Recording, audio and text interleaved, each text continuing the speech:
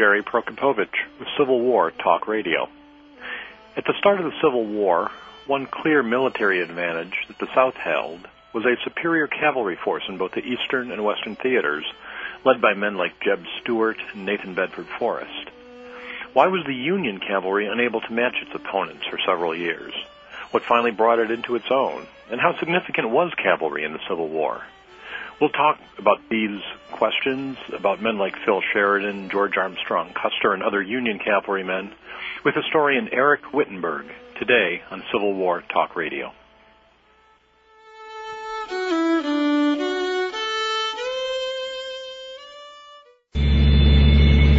Onboard computers to improve fuel efficiency and reduce emissions. Check. Acoustic and optical wayside monitors to enhance safety. Check. Robotic systems to measure track geometry. Check. GPS tracking and tracing systems. Check. Sounds like a rocket or a jet getting ready for takeoff, doesn't it? Actually, it's something just as technologically advanced. A freight train. There's a new world of technology riding the rails that makes today's freight railroads more fuel efficient, safer, and cleaner running than ever. With wireless communications, transponders, and trackside readers that can pinpoint a shipment's location at speeds of up to 80 miles an hour, North America's freight railroads are driving the technology required by today's businesses and consumers. And with everything from apples to computers moving by rail, we wouldn't have it any other way. Chances are, the things you'll use tomorrow are taking the train today. Tomorrow, arriving by train. Sponsored by North America's Freight Railroads. Mission critical. 2 words that describe the data vital to every e-commerce website. If your company needs the services of an unparalleled co-location facility, you need to remember these 2 words: Castle Access. With Castle Access, your internet servers will be secure in environmentally controlled data centers that offer high-speed managed internet access and the highest standards of 24/7 customer support. For more info, visit castleaccess.com. Castle Access. We keep you online all the time. World Talk Radio, bringing the world to you.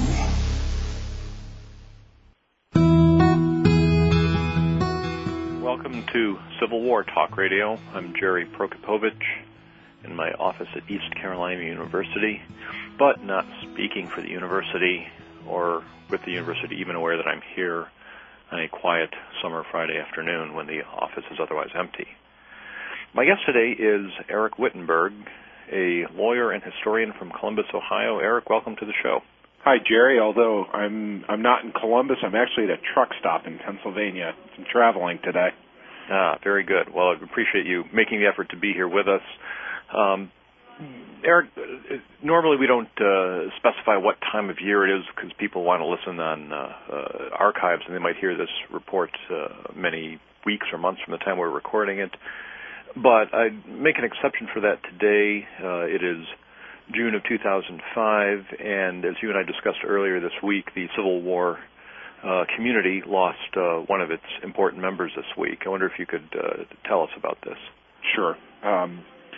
It's quite unfortunate, but Brian Pohanka, who is well known to those of us in the Civil War history community, lost a 5-year-long battle with cancer 2 days ago. It took Brian's life on Wednesday morning. For those who are familiar with Brian's work, you know of the many books and articles that he wrote and his historical consulting work with movies that included the Gettysburg film and also Cold Mountain, among others. And Brian was one of the founders of the Association for the Preservation of Civil War Sites, which later got merged into the Civil War Preservation Trust. Brian was a giant in this community. He was very much a mentor to me, and his is a loss that is going to be deeply felt by everyone who is an admirer of the Civil War, and by me in particular. Well, I don't know if any formal arrangements have been made, but I can't imagine any better memorial that listeners could offer than to contribute to the Civil War Preservation Trust. Well, and in fact, I got an email from Brian's wife, Cricket, last night, and in the email, Cricket specifically asked that in lieu of people sending flowers, that they should it was her preference and Brian's preference that if people want to do something to remember him, to do just that, to please send a contribution to the CWPT in Brian's name and in Brian's honor. And it was her opinion that that would do the greatest honor to Brian that could be done. Well, I hope our listeners will take advantage of that opportunity to show respect for this member of our historical community, and to contribute to a cause that is significant to all of us. So I certainly hope we can all do something there. Well, Eric, let me turn to talk of your own historical work. I mentioned a moment ago you currently practice law for a living. Is that correct? I do. I practice law full-time, just like you did once upon a time. I did, but I went straight. I gave up my life of law to study history. You're still doing that. One question I have for you is, how do you find time to do history? Well, it's been a struggle over the years, but at the same time, I'm lucky to have an extremely understanding wife, number one, who was in school herself. So I had a lot, and then also had a job that required her to work a lot of evenings. So I found myself with a lot of available evenings and not much else to do except let dogs out, and it was a good opportunity for me to be productive. And I'm not one to be good at sitting around and just simply watching TV and not doing anything anyway. So for me to sit in a laptop with a laptop in my lap surrounded by piles of resource material and writing is a very common sight, and Susan's used to it, and she's extremely tolerant of it. Well, that is certainly a good way to use one's time. And as you and I discussed the other day, there are actually quite a few lawyers who have turned to writing about the Civil War. Alan Nolan comes to mind as one who's done that. Alan's one. There's Frank Williams, who's the Chief Justice of the Supreme Court of Rhode Island, who is one of the leading Lincoln scholars in the country. There's Kent Masterson Brown, who just recently published a really nice piece of work on the retreat from Gettysburg. Of course, one of the most respected people working in this field is Gordon Ray, and Gordon is a practicing attorney who not only practices law full-time, but commutes back and forth between Charleston, South Carolina, and the Virgin Islands to do it. No, that's a full-time occupation. It certainly is. And also there's some of you who are cavalry buffs or may be acquainted with the work of my friend Marshall Krolik of Chicago, who's a partner in a downtown Chicago law firm and has done some pretty good work on the 8th Illinois Cavalry over the years. That's right. So I guess there's a fair number of us out there. How did you get your interest? What started your interest in history in general, or the Civil War in particular? Well, I'm Philadelphia born, so you can't grow up in eastern Pennsylvania like I did and not have very early exposure to history and not have very early exposure to the importance of understanding history. And having grown up in that environment, it's also close enough that it's a very common thing where I grew up to take children to Gettysburg at a young age, and in my case it was a third-grade class trip, and I've been hooked ever since. I guess that's probably happened to a lot of us, some early visit. I can recall visiting Antietam when I think I was 10, and it set the hook that never got away. Well, in my case, that's certainly the way it worked. Now, within that, much of your writing has been about the cavalry of the Civil War, particularly the Union cavalry. Did that interest start early on, or is that something you developed? Well, it started early on, but it also developed. I mean, I mentioned that first trip to Gettysburg in the third grade. I have 3 particular vivid memories of that trip. One of them, of course, is the rocks at Devil's Den, which I think every kid remembers. Every kid does. But the other 2 things that I specifically remember about that trip were the story of John Buford's troopers and their stand on July 1st and the death of John Reynolds. And those are the 3 things that I specifically remember from that first trip. So that got you interested then in Buford's cavalry, the units that scout, that guard the flanks of the Army of the Potomac and that are the first to encounter Heath's infantry on July 1st. Correct. And then as I got older, I started to increase my interest in cavalry operations through a lot of reasons. I'm a graduate of Dickinson College in Carlisle, Pennsylvania, and Dickinson was founded by Dr. Benjamin Rush, who was, of course, one of the signers of the Declaration of Independence. And as I got interested in the Rush family, I discovered that one of Dr. Rush's grandsons commanded a Union cavalry regiment of the Civil War, which was called the 6th Pennsylvania Cavalry, which was also known as Rush's Lancers. And there happened to be a company of the Lancers raised in my hometown of Reading, Pennsylvania, and I was aware of that, so I started doing a little digging, and I started finding out more and more about this unit, and I started finding out more and more about the Army of the Potomac's Cavalry Corps, and my interest just sort of took off from there. Now, I've heard of Rush's Lancers. I've read about them for years. I keep coming across mentions of them.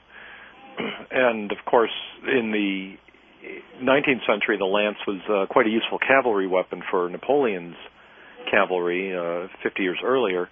Did Rush's Lancers ever employ those weapons in combat? They did. Tell me about that. How this all came to pass was that Colonel Rush and George McClellan were West Point classmates, and Colonel Rush was a member of that legendary West Point class of 1846 that included Stonewall Jackson and A.P. Hill and McClellan and numerous other luminaries. They were also fellow Philadelphians, and they'd known each other from a very young age. And Colonel Rush had wanted to be appointed brigadier general and placed in command of all of Pennsylvania's artillery at the beginning of the war, because that was his Mexican War experience, was as an artillerist, and that request was denied. So instead, Governor Curtin threw him a bone by offering him the colonelcy of a cavalry regiment and gave him sort of unprecedented latitude in that Rush was given the ability to select his own officers instead of having them elected from the ranks. And so this was sort of an elite unit based on some of the individuals who made up the officer corps. And in November of 1861, George McClellan went to his old friend Richard Rush and said, "How would you like to arm your regiment as Lancers?" And Rush said, "Certainly." And within a matter of about 60 days, they were all armed with 9-foot-long lances tipped with 11-inch three-pointed blades on one end and a ferrule on the other. And, of course, they had to learn how to use these cumbersome weapons, but once they did, I have been able to document 3 different lance charges that the regiment made during the course of the war, in particular against infantry, one of which was joining the charge. Elements of them joined the charge of the 5th U.S. at Gaines Mill during the 7 days in 1862 on the peninsula. So this was not just a parade ground weapon. They really did take them into battle. They did. The first lance charge that I found was one that was made at the Battle of Hanover Courthouse in May of 1862, when a squadron, meaning 2 companies of the 6th Pennsylvania, made a lance charge against elements of the 18th North Carolina Infantry and ended up getting most of those men to surrender because they were afraid of being run down with these lances. Same time, though, the lances were something of a novelty item, and they were often referred to as being turkey drivers and pig stickers and things like that by the infantrymen, who thought they were rather comical dandies. But like I say, I was able to document 3 different lance charges against infantry. There may have been several others in cavalry skirmishes, but by May of 1863, the decision was made at War Department headquarters to take the lances away and arm these men with the more traditional cavalry weapons, carbine, pistol, saber. Although, interestingly enough, Quartermaster General Montgomery Meigs was very much opposed to the idea and advocated vigorously that they retain this unit as a lance regiment, but Meigs lost.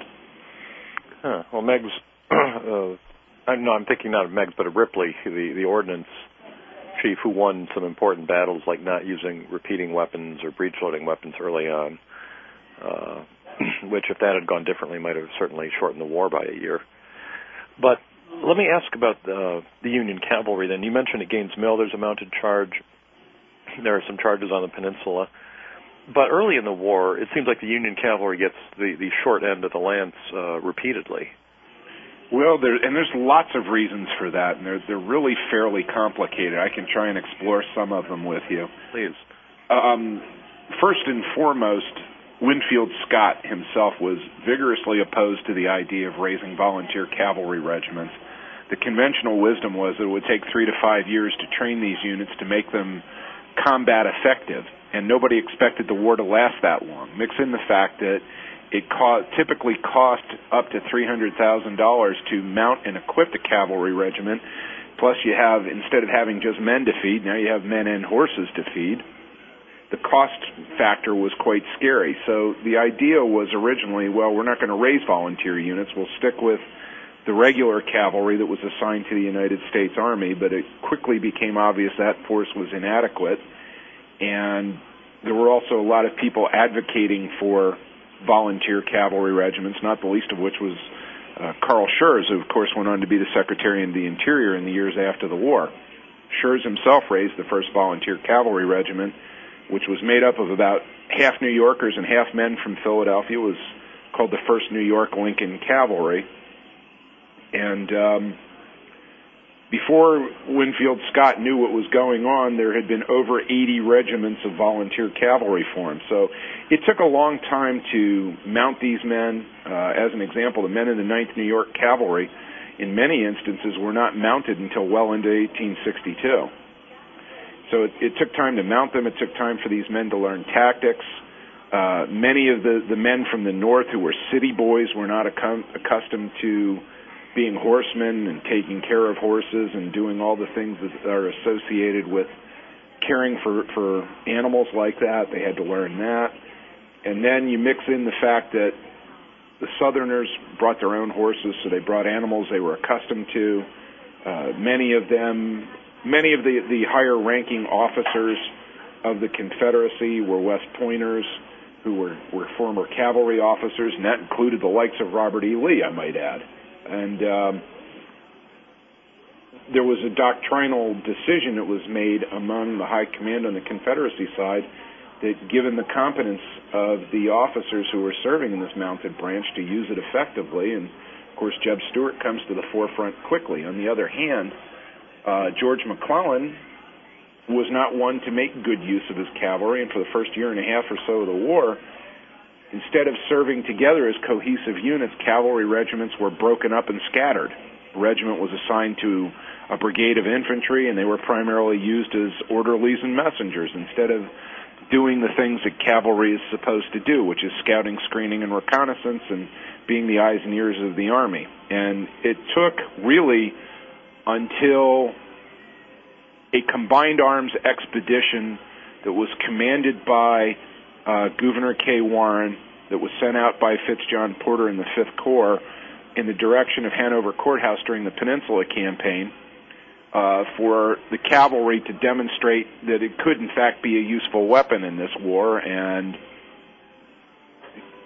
McClellan began to sort of change his ideas a little bit, but really to give credit where it's due. And it's interesting that the one general who commanded an army in the East who catches the most grief and who is most subject to criticism is John Pope. And there's one thing that it's certainly easy to criticize John Pope for an awful lot of things, but one thing that you cannot criticize Pope for, Pope was a visionary, and I think of all the Army commanders the Union had, Pope probably best understood the role that cavalry could play, and it was John Pope who actually first brigaded volunteer cavalry units in the East during what became the Second Manassas Campaign, and they did very well indeed.